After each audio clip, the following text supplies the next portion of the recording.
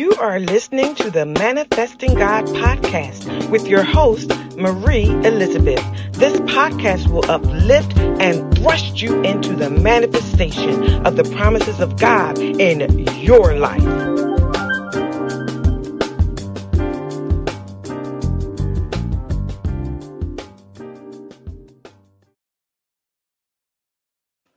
Good evening. Good evening. Thank you so much for tuning in. Today again is Monday. It's 7 p.m. So you know it is time for the Manifesting God podcast. And I am your host, Prophetess Marie Elizabeth Kenyon. I thank you so much for joining me. I do not take your time, your listening ear, your learning ear.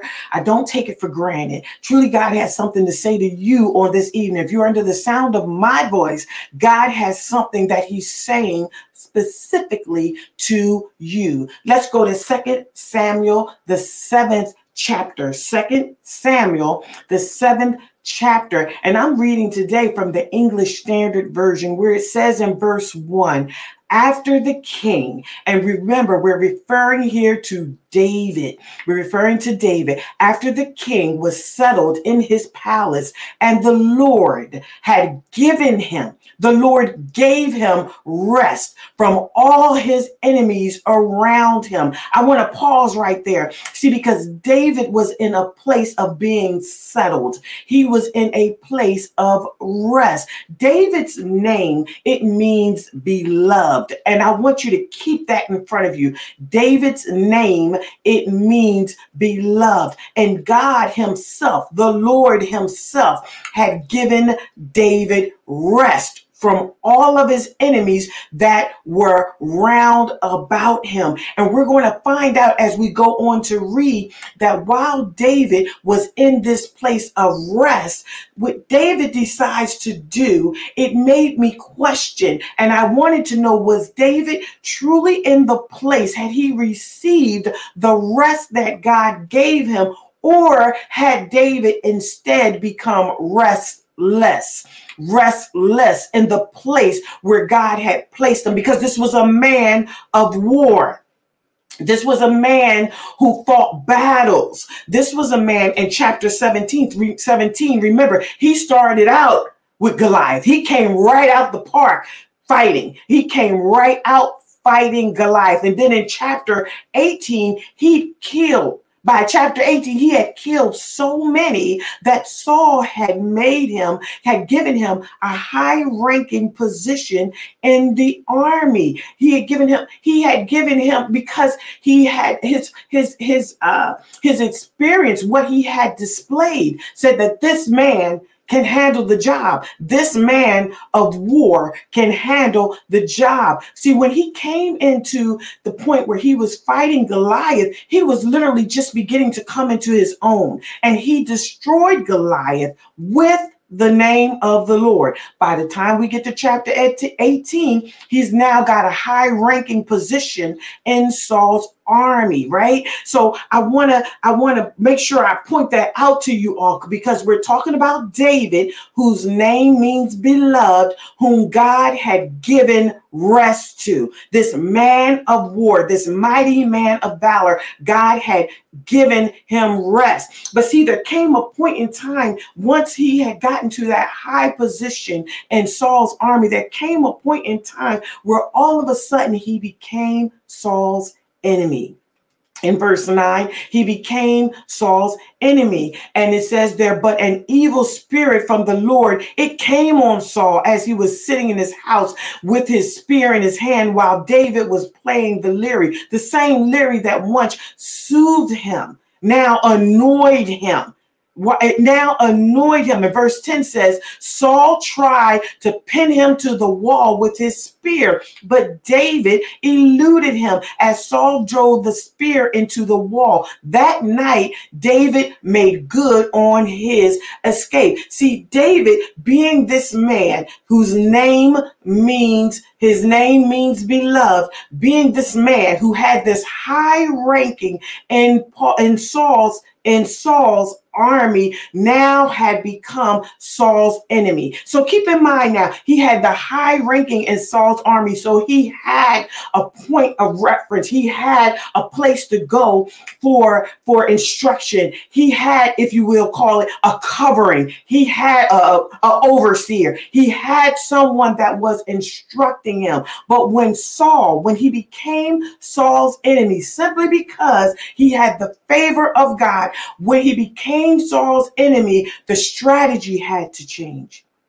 The strategy had to change. It had to change his course. It had to change how he did things. It had to change. Why? Because what was over him to protect him, the protection was now removed. The hedge was now removed, and Saul considered David an enemy.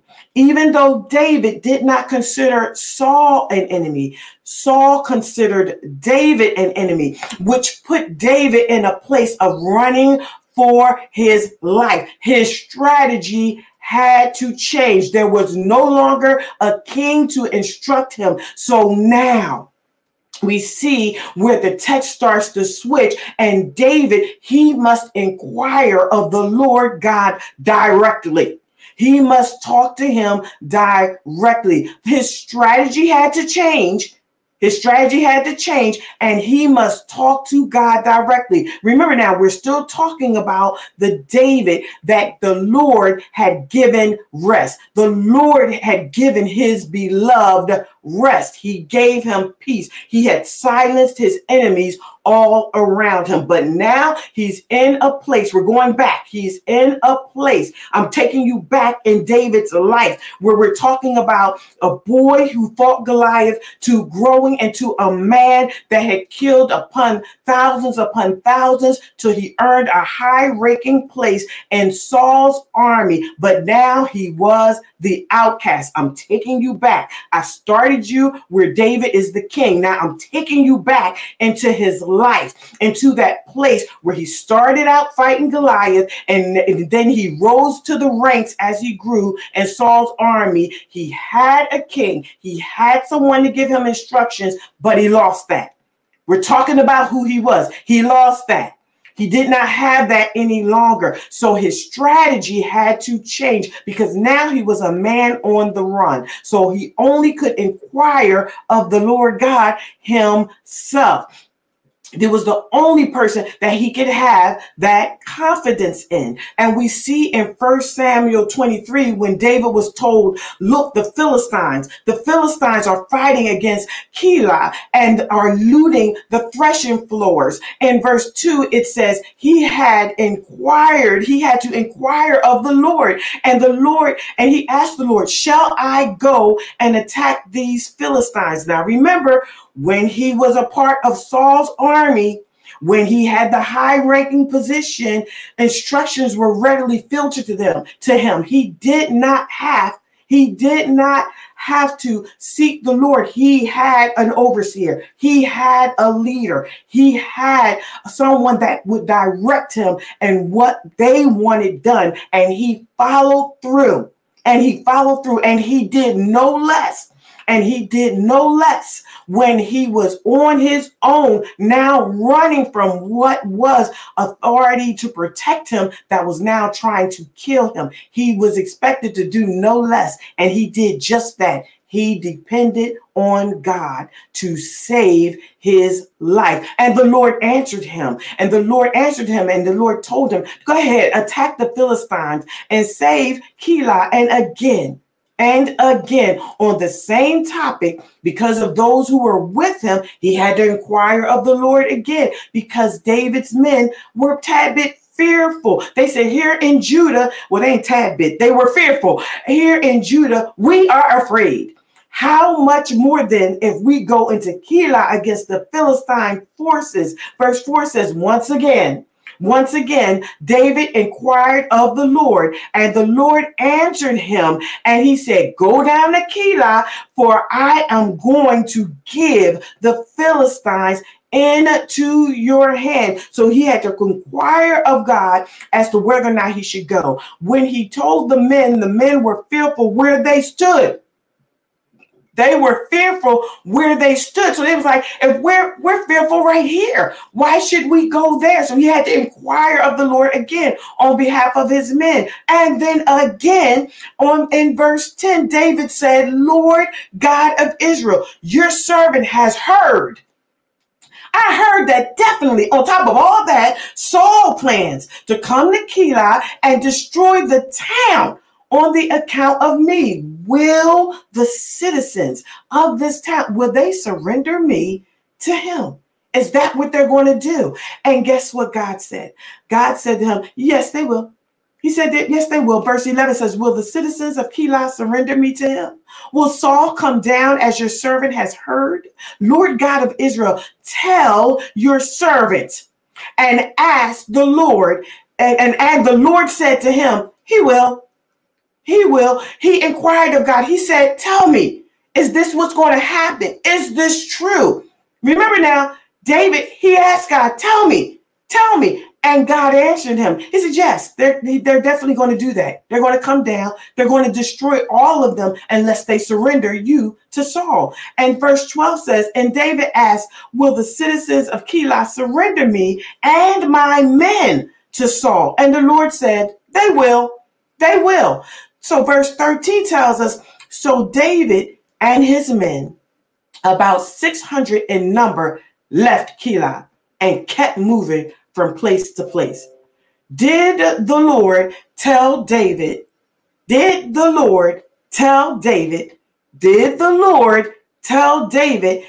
you need to keep moving?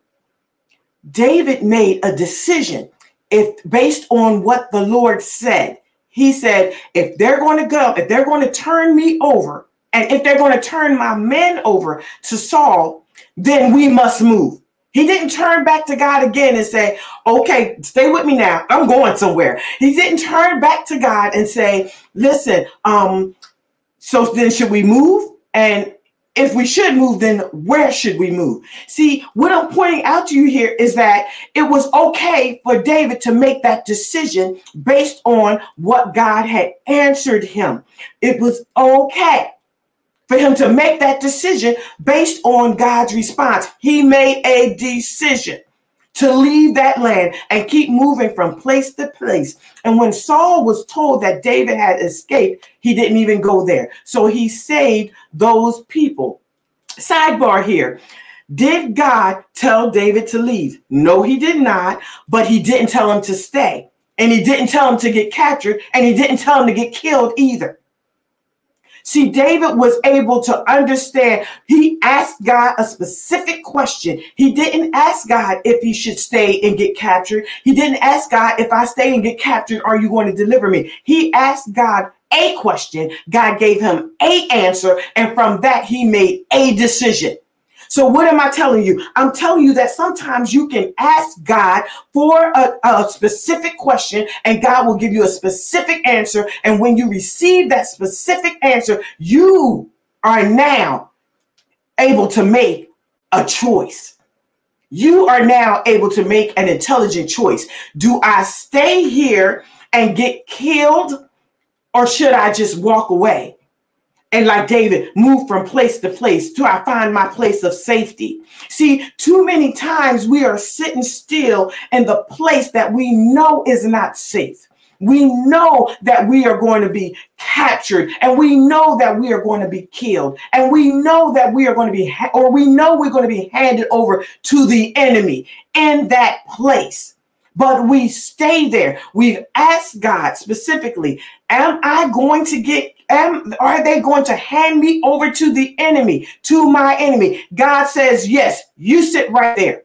And then when you're not you sit right there. I'm saying God says yes, and you decide, you sit right there, rather than run for your life. And then when the enemy is upon you and you're now a prisoner, you're looking at God saying, rescue me, please. And God is looking at you like, I gave you choice.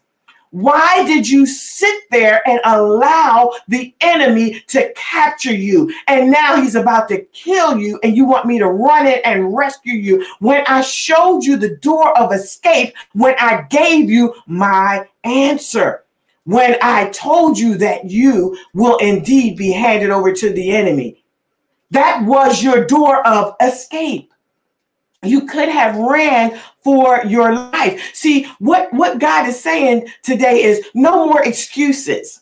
No more excuses. You're allowed to make a decision. Do you want to stay where you're at and die there, a prisoner of your enemy, or do you want to run towards life?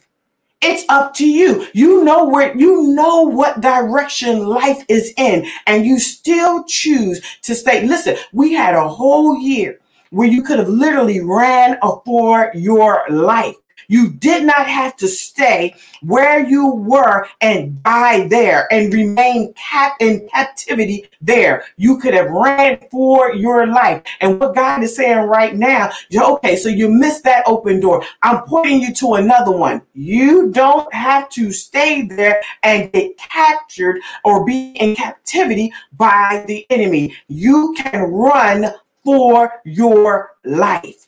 You can run for your life. See, sometimes we don't always move quick enough because guess what? It's not always easy to execute your own choice. See, David asked God a specific question and he got a specific answer. And then he made a decision not knowing what was going to be on the other side of that decision. He made a decision to trust God and run for his life. How many of us today are willing to make the decision towards life and then trust God with that very thing?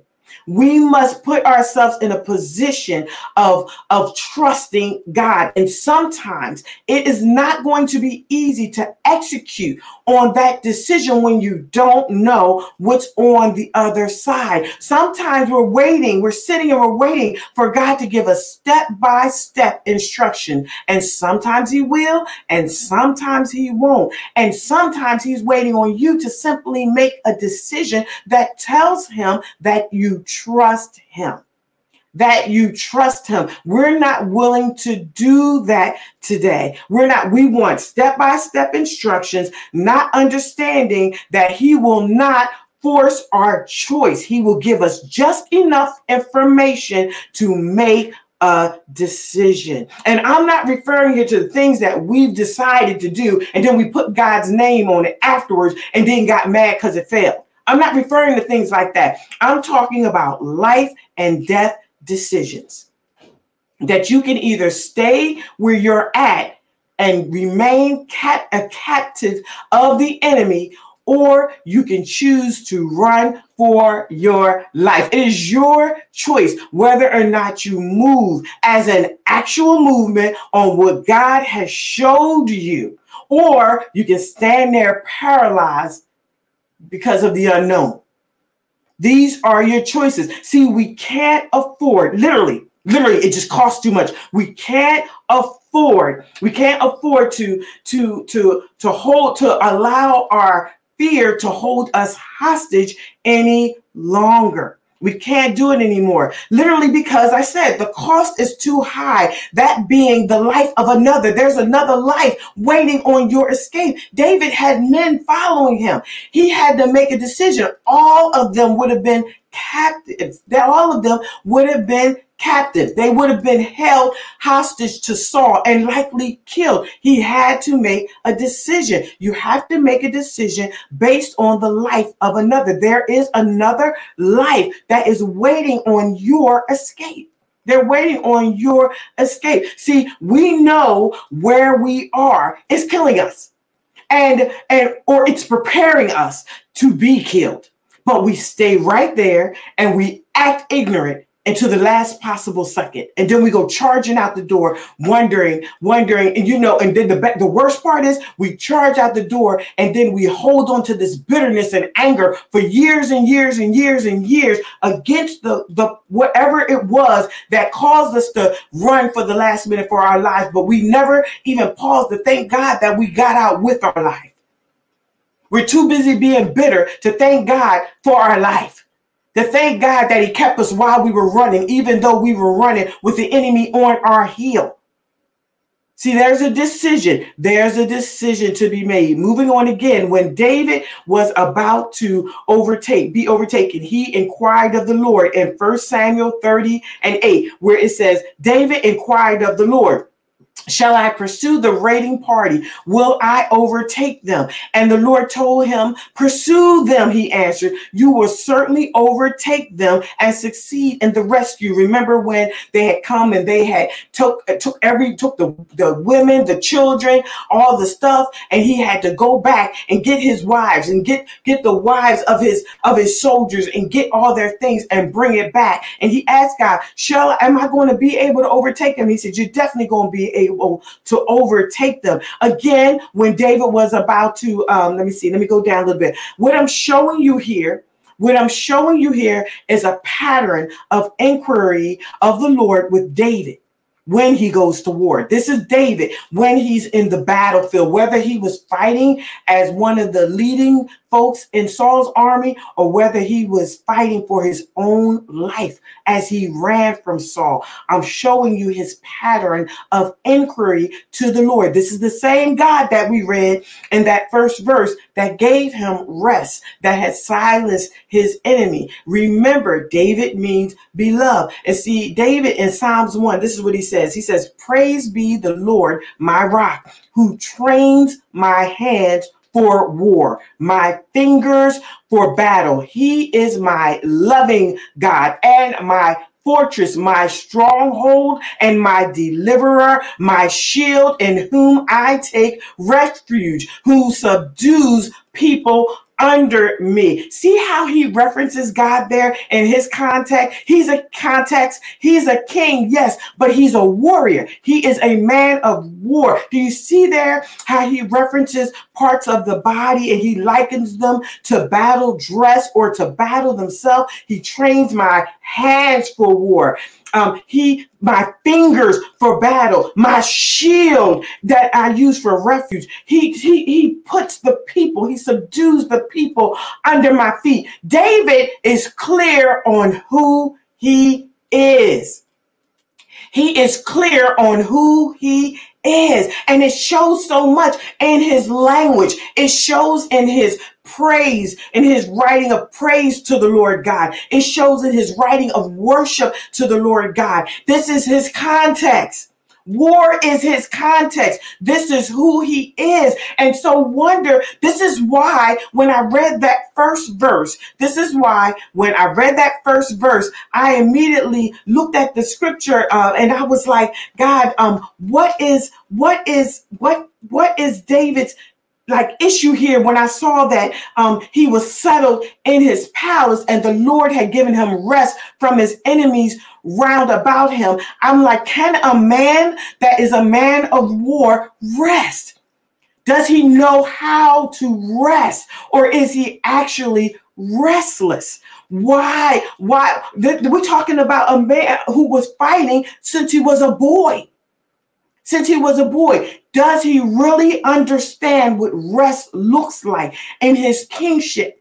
Does he actually know what it looks like? Stay with me. I promise you I'm going somewhere. Let's go back to 2 Samuel and that 7th chapter, and let's look at the 7th verse, the second verse in the 7th chapter in 2 Samuel, where it says, and we're talking about David. And remember, his name means beloved. He said to Nathan the prophet, here I am living in a house of cedar while the ark of God remains in a tent. And see, we find out later that this is a really good thought. It's a great idea. But it's not God's idea. It's not God's plan for David. How many of us have had those? How many of us have had these really great ideas, these great plans? And we find out later that it wasn't God's plan for us. It was actually our plan for us. Verse 3 says, Nathan replied to the king, whatever you have in mind, go ahead and do it, for the Lord is with you. How about that? Nathan agreed quickly. And we find out later, a little too quickly, This tells us that there will be people around us that will agree quickly with whatever plan that we come up with. They will agree quickly with whatever we choose to do because it's for the Lord, right? So it has to be right because it's for the Lord. See, godly people, however, quick consensus, it doesn't make a thing a part of God's plan.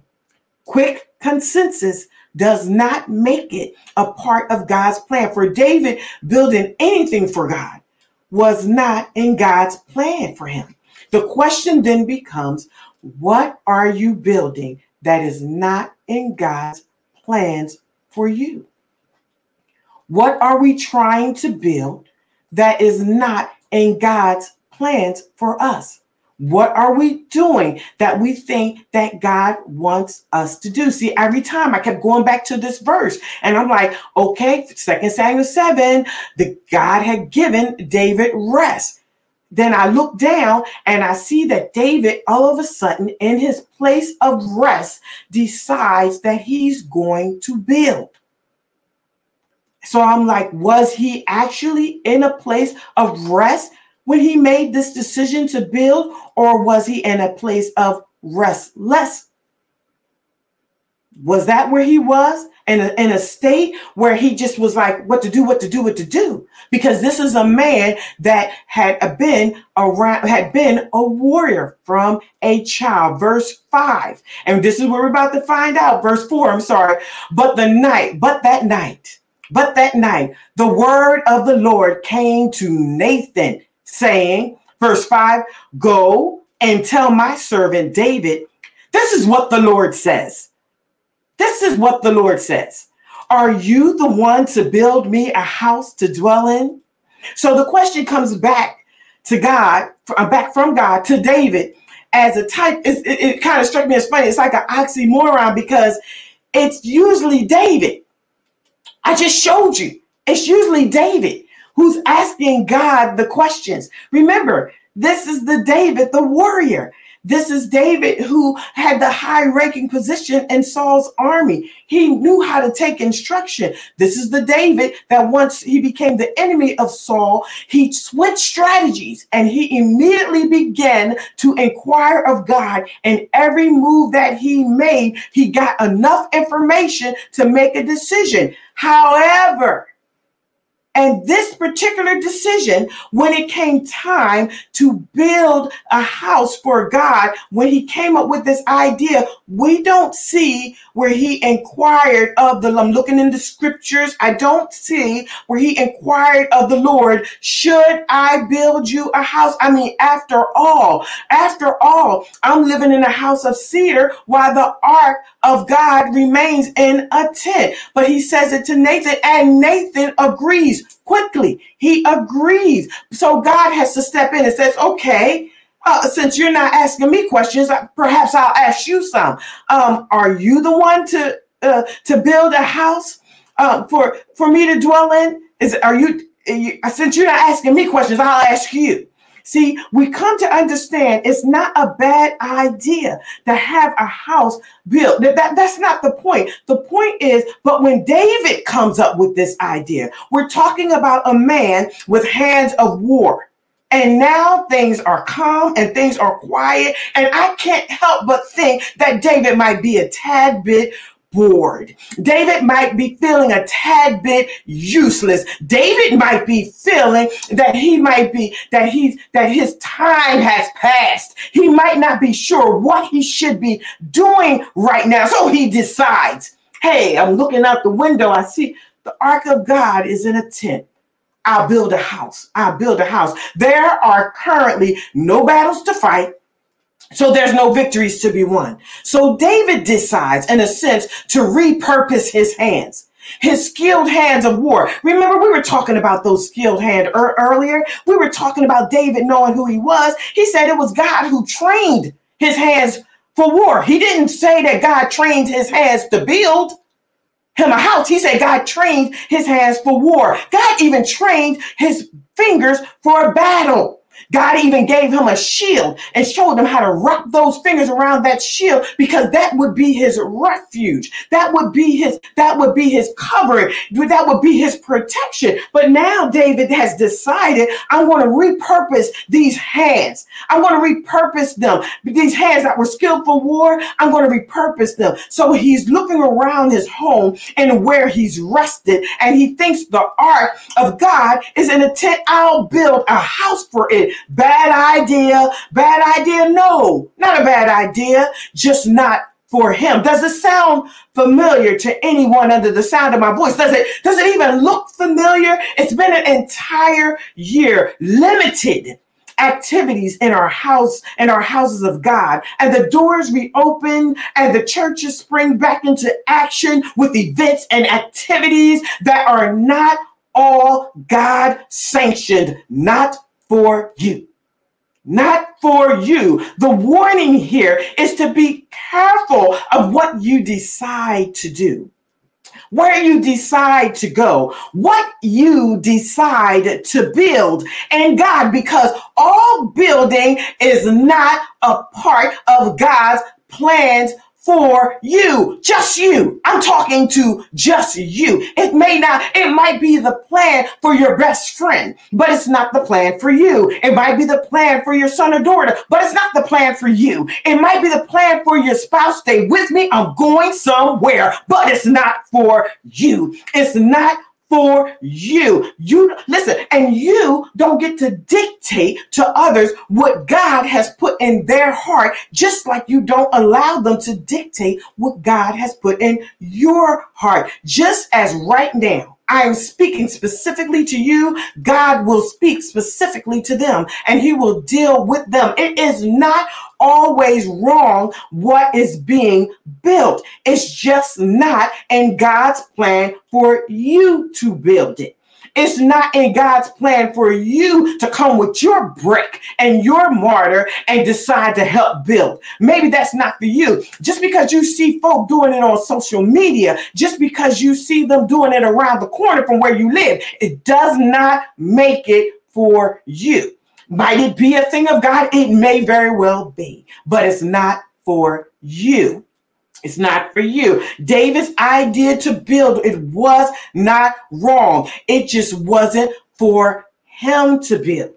It just wasn't for him to build. Remember, we're talking about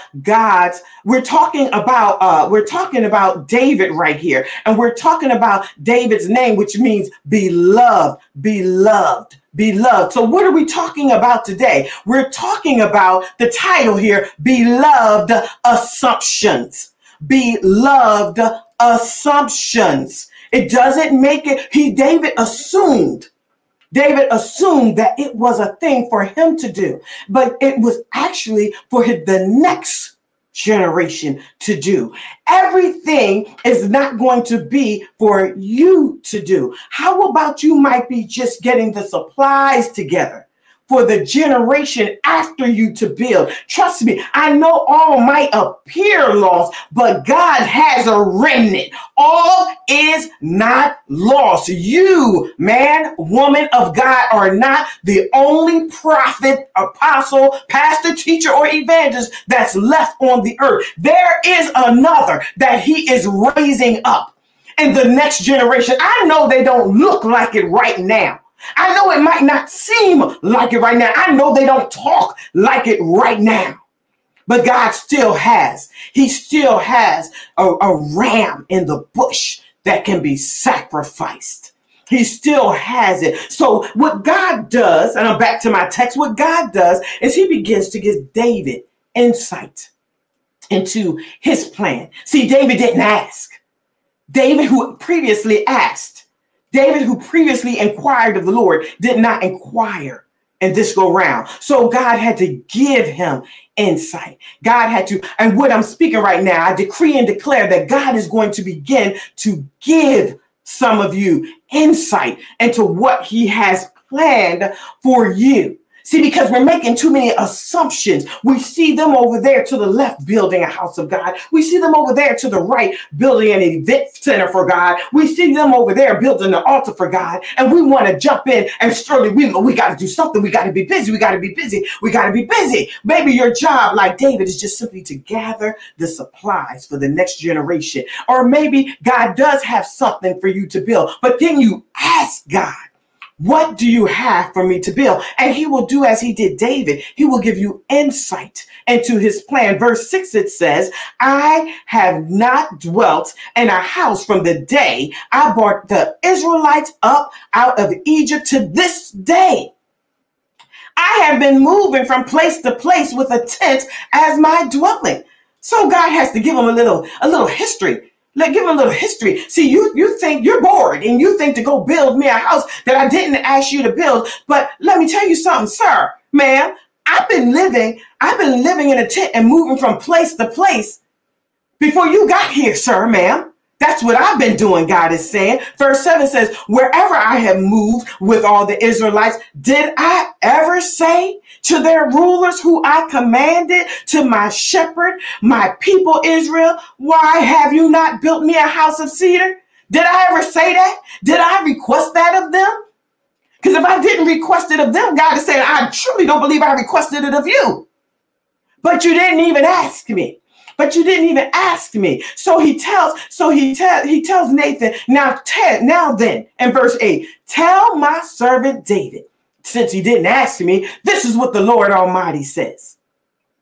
This is what the Lord Almighty says. He said, I took you from the pasture, from tending the flock, and appointed you ruler over my people Israel. Do you hear me, leaders? God said, I took you from walking the dogs, from walking the neighbor's dogs. I took you. I bought you off the McDonald's job. I'm the one that bought you out of corporate America from taking care and managing the people and from managing the businesses. I'm the one that took you out and I appointed you ruler over my people. This is what the Lord Almighty says. He said in verse 9, I have been with you. You weren't with me. I have been with you wherever you went. You were never with me. I was with you. We're forgetting who's in charge. We're forgetting that God run this. God got this. We're forgetting all of that. I have been with you wherever you have gone, and I have cut off all your enemies from before you. I did that, God said. You didn't do it. I did that, God said. So wherever you stand today, just remember, God did that. God did that. You didn't do that. God did that. And so you don't want to inquire of him now. We just going to randomly go building stuff, putting up stuff, doing stuff, running all over the place, stuff. And none of it God wants. None of it God wants. Did we even ask God if he wants that? And did we even ask God if he wants it from us? Huh? God is telling you, listen, I took you from the pasture, from tending the flock. I appointed you ruler over my people. I was with you wherever you went. I cut off all your enemies. It's me that makes your name great, like the names of the greatest men on the earth. God said, I did that. And guess what he said? And I will provide a place for my people Israel. And I will plant them so that they can have a home of their own and no longer be disturbed. Wicked people will not oppress them anymore as they did in the beginning. So he said, I'm not asking anything of you right now. I'm not asking anything of you right now. And I have done this ever since I appointed leaders over my people in Israel. I will also give you rest from your enemies. The Lord declares to you that the Lord himself will establish a house for you. So he's saying, I'm God. I do the establishing. I do the building. And if I didn't instruct you to build that, then that means I don't want that from you. God is saying to David, I decide the where, the when, and the whom. To whom rest is given. And he said, I establish the house. That's what I do. God decides what will be built, who will be built, and who will build it. And in this case, his house, his kingdom, and the earth. He's saying, I'll make those decisions. Verse 12, it says, when your days are over and you rest with your ancestors, I will raise up your offspring to succeed you, your own flesh and blood, and I will establish his kingdom. His kingdom, he's telling David. He said, I already had a plan for that. And you about to jump ahead of my plan and give me something when I don't want it, from whom I don't want it from. Right? And verse 13, it says, he is the one that will build a house for my name, and I will establish the throne of his kingdom forever. Verse 14, I will be his father, and he will be my son. See, I'm raising up another generation to do that. I don't want you to do that. He says, when he does wrong, I'll punish him with the rod, wielded by men, with floggings inflicted by human hands. So what is he saying? Don't worry about that next generation that I'm raising up. I got them. I'm going to raise them up and I'm going to discipline them. I got them. I'm going to raise them up to build, and I will discipline them too. And he says, verse 15, but my love will never be taken away from them. I'm not going to take my love away from the next generation, just like I didn't take it away from you. Just like I didn't take it away from you, right? I didn't take it away from you as I took it away from Saul, whom I removed from before you. Verse 16, your houses and your kingdom will endure forever before me. See, your throne will be established forever. David is trying to build for a house of God for right now, because that's what he wants to do. And God is trying to establish his name in the earth forever. We know who David is today. It's been done. He's trying to establish him forever. And David's trying to do something right now. You about to jump ahead of God and start building stuff that God didn't ask for, out of season, out of time, when God's trying to establish your legacy in the earth. And you're trying to build. He didn't ask you for that. How about we ask God what he wants from us, and then we wait on him to answer, and let's not get impatient in the wait. See, David is not being punished for the idea of building a house for the covenant or for God to dwell in. In fact, David is being established in God for generations to come. While we're running around trying to build and rebuild, God is saying, if you pause for just a minute, pause for a minute and ask me my plans, you find out I might not be asking you to build, but I am asking that I be permitted to establish you. See, we got the wrong question. I didn't ask you to build. I didn't ask you to rebuild. I didn't ask you to run out there and open your doors. I didn't ask you to go out there and establish all these events. I didn't ask you to do any of that. I'm trying to establish you. But he says, I can't trespass your choice. You have to invite me in. You have to invite my will into your life. See, Paul says it like this in Galatians 5:5. He says, it is for freedom that Christ has set us free. So stand firm then, and do not let yourselves be burdened again by the yoke of slavery. See, when we make decisions to do things, to build things that Christ himself has not commissioned us to do, we put our own selves under the law of the flesh. Why? Because our flesh is what's dictating to us to do what is outside of the will of God. It's either God or it is not.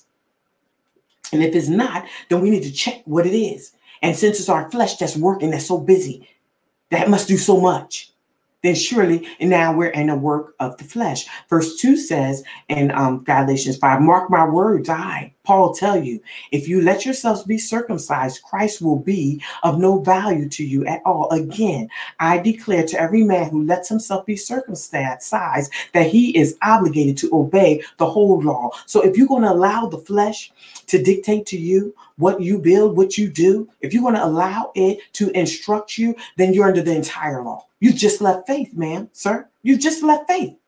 Now you are under the law of the flesh. Now you have a whole different law that you brought into action in your life. Once you submit yourself to laws of the flesh, you are now submissive to all the laws of the flesh, which now separates you. It separates you from Christ and his grace. Verse 4 says, you who are trying to be justified by the law, you're alienated by Christ. You have alienated from Christ. You have fallen away from grace. Verse 5 says, for through the Spirit we eagerly await by faith the righteousness for which we hope. Verse 6, for in Christ Jesus, neither circumcision nor uncircumcision has any value. The only thing that counts is faith expressing itself through love. So what you do, what you speak, what you build, has it any value in the kingdom of God?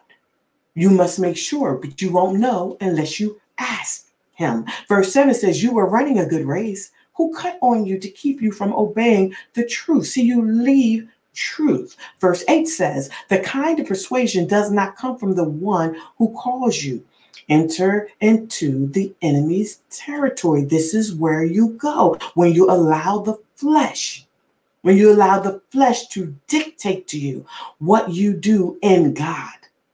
In God, verse 9 says, a little yeast, it works through the whole batch of dough. So one ungodly idea has infiltrated your entire being. Now, everything you do that is ungodly, that is in the flesh, now you must follow the full law.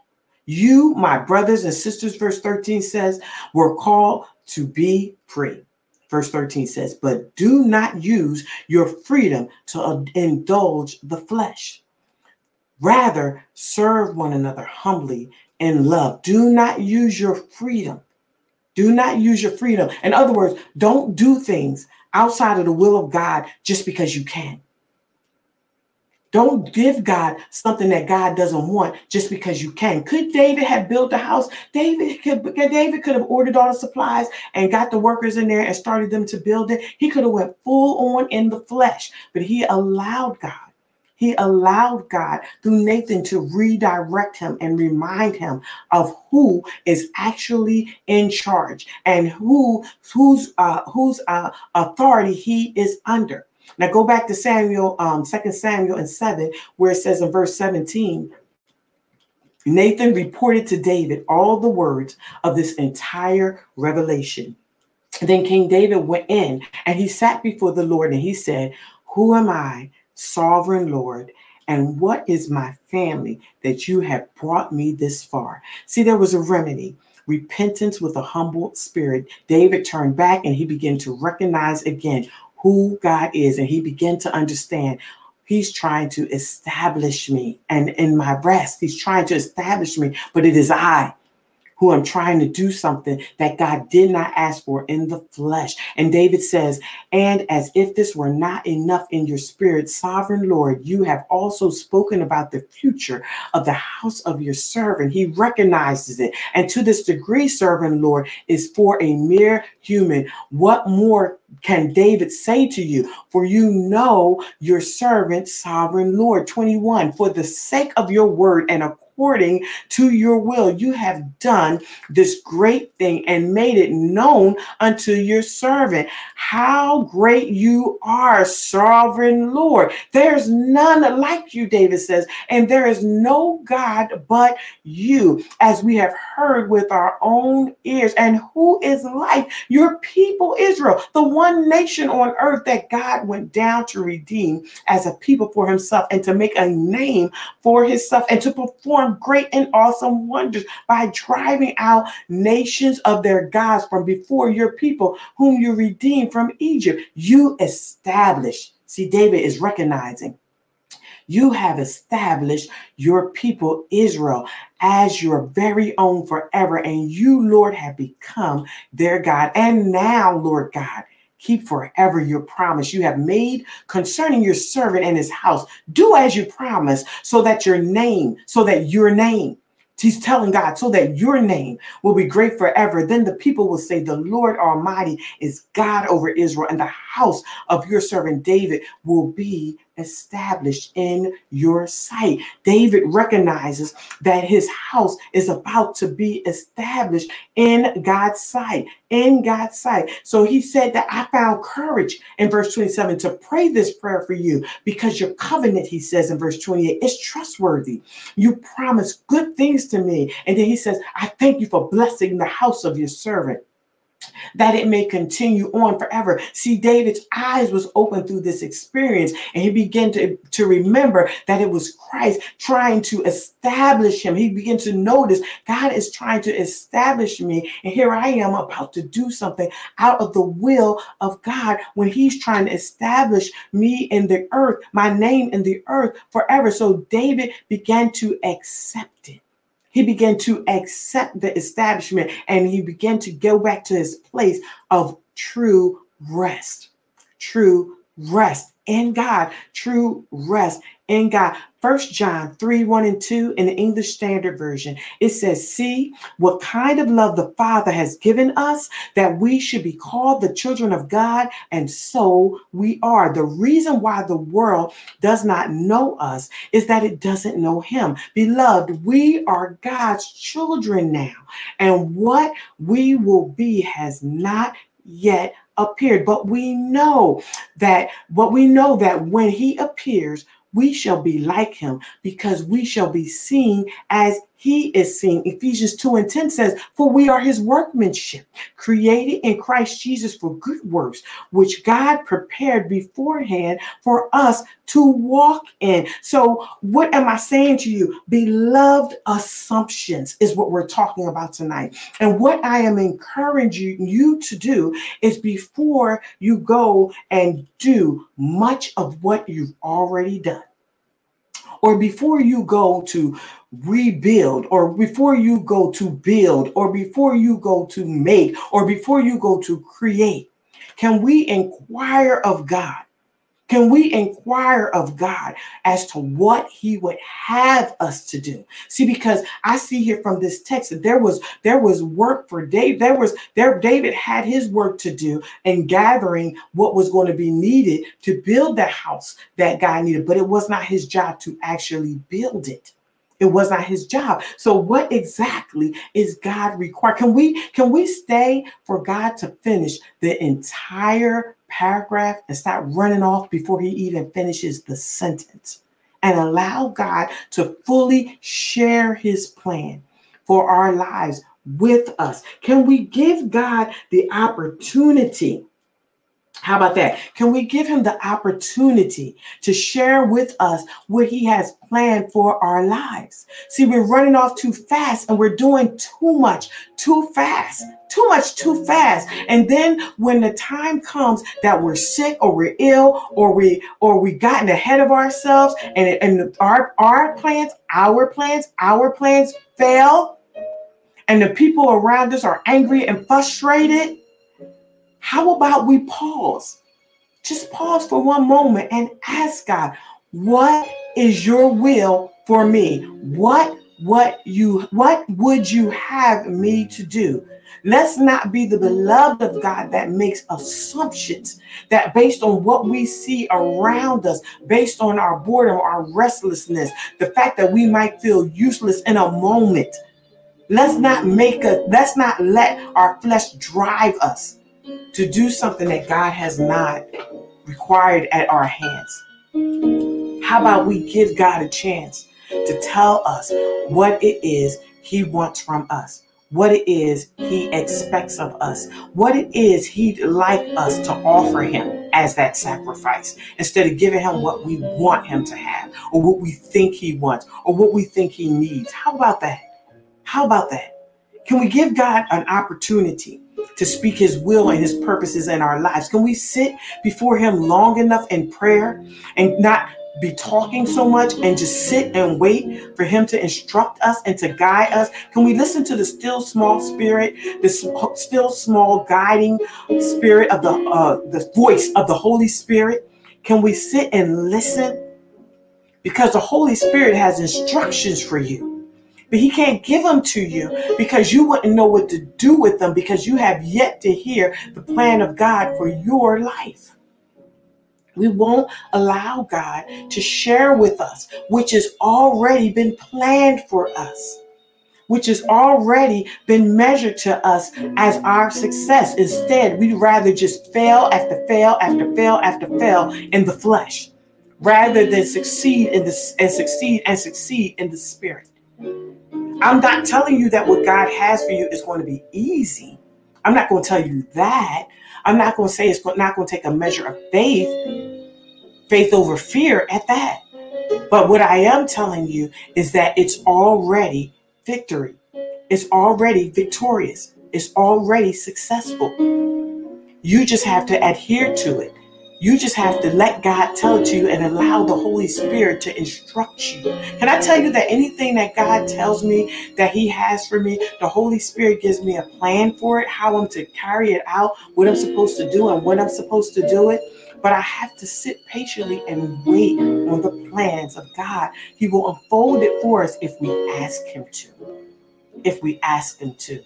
Let's pray. God, in the name of Jesus, I thank you today for everyone under the sound of my voice. And we repent today, God, for running ahead of you. And we thank you today that you're a merciful and a glorious and a God full of grace. We thank you, oh God, for the grace that you have given us to learn. To learn, God, to learn from running off without you. And we thank you, oh God, that you, God, have healed us from every form of rejection that would cause us to want to be like our neighbors, to want to do the things they do. But we thank you, God, that we celebrate our uniqueness and we celebrate the uniqueness of you in us. For we know that in each of us that you have placed a gift that is to serve the body of Christ, that you've placed a plan. And we ask you today, God, we ask you today to speak. I decree and declare that you will speak to your people, the plan that you have for their lives, and that the Holy Spirit will begin to orientate instructions to the men and women of God so they can carry out the plan that you have for them, God. In the name of Jesus, I decree and declare that their ears are blood covered, that they will only hear your plans, oh God, the plans that you have for them, that they will no longer hear the plans of the enemy, that they will no longer walk in the flesh, that they will no longer walk in fleshly thoughts and fleshly ways and fleshly ideas. God, I thank you. I thank you that you, God, have promised to deposit more of yourself, more of your thoughts, more of your ways, more of your hows into the mind of your people so that we can begin to comprehend what is the perfect will of God for our lives. And we thank you today, oh God, that you're not only imparting your plan to us, but you're imparting provision for the manifestation of that plan in our lives and for the lives of others. We thank you, oh God, and we give you glory and we give you honor. We give you honor because you're a great God. You're a marvelous God. You're a wonderful God. We give you praise. We thank you for your patience with us. You're an enduring God. You've endured with us, God, through our ups and our downs and our highs and our lows, our running and our standing still. We thank you. We thank you, oh God. We thank you, oh God. We thank you, oh God. And we open up the portals of heaven and we take direct connection. Our ear gate, our ear, God, to your mouth. Our ear to your mouth, oh God, that we would hear your plans, God. Our ear to your mouth, God, that we would hear your plans. Our mind to your mind, that we would comprehend and understand what the Holy Spirit instructs unto us. Our hands to your hands, that we will build it in intricate details as you speak it to us, God, in the name of Jesus. Our eyes to your eyes, that we would only see what you have for us to see. We're no longer looking to the left or the right, but our eyes are fixed like a flint on the promises that you shared for our lives, God. We're no longer looking at where our neighbors are building. We're no longer being thrust to and fro by rejection, but we are standing still in confidence in the place where you have placed us, God. And we thank you.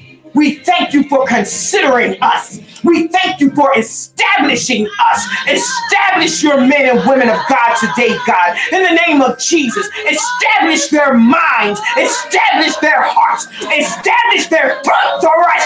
Establish their thoughts, God. Establish them. Establish their will and their purpose. The will of the Lord God be done in your life. The kingdom of God be manifested in and through you. In the name of Jesus. In the name of the Lord God. In the name of Jesus. In the name of the Lord God, we shut down the voice of the enemy. We seal your mouth, and we shut down your works in the earth realm.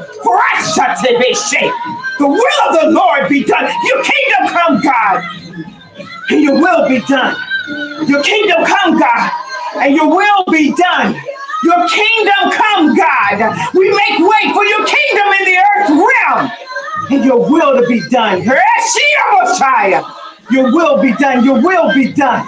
Your will be done. Your will be done. We thank you. We thank you. We thank you. We thank you. We thank you. We thank you. We thank you. We thank you. We thank you. We thank you. We thank you. We thank you. God, look down on our leaders today, God, in the name of the Lord, God. Cover their ear gates, oh God. Cause them only to hear your words, your instruction. Cause them only to build what pleases you. In the name of Jesus, in the name of the Lord, God, raise up the true prophets and the true prophetess in the name of Jesus that would speak your word in the earth realm, oh God, that would direct your people in the name of Jesus, in the name of the Lord God, that would instruct your people. Raise up the teachers that would instruct your people in your ways, in your life, in your ways, in your ways, in your requirements in the name of Jesus. Raise up the evangelists, God, that would go and rescue your people from the hand of the enemy, from the pit of the enemy in the name of Jesus. Raise up your pastors, God, your true pastors that would point the men and women back to you, God. Raise them up, raise them up, raise them up,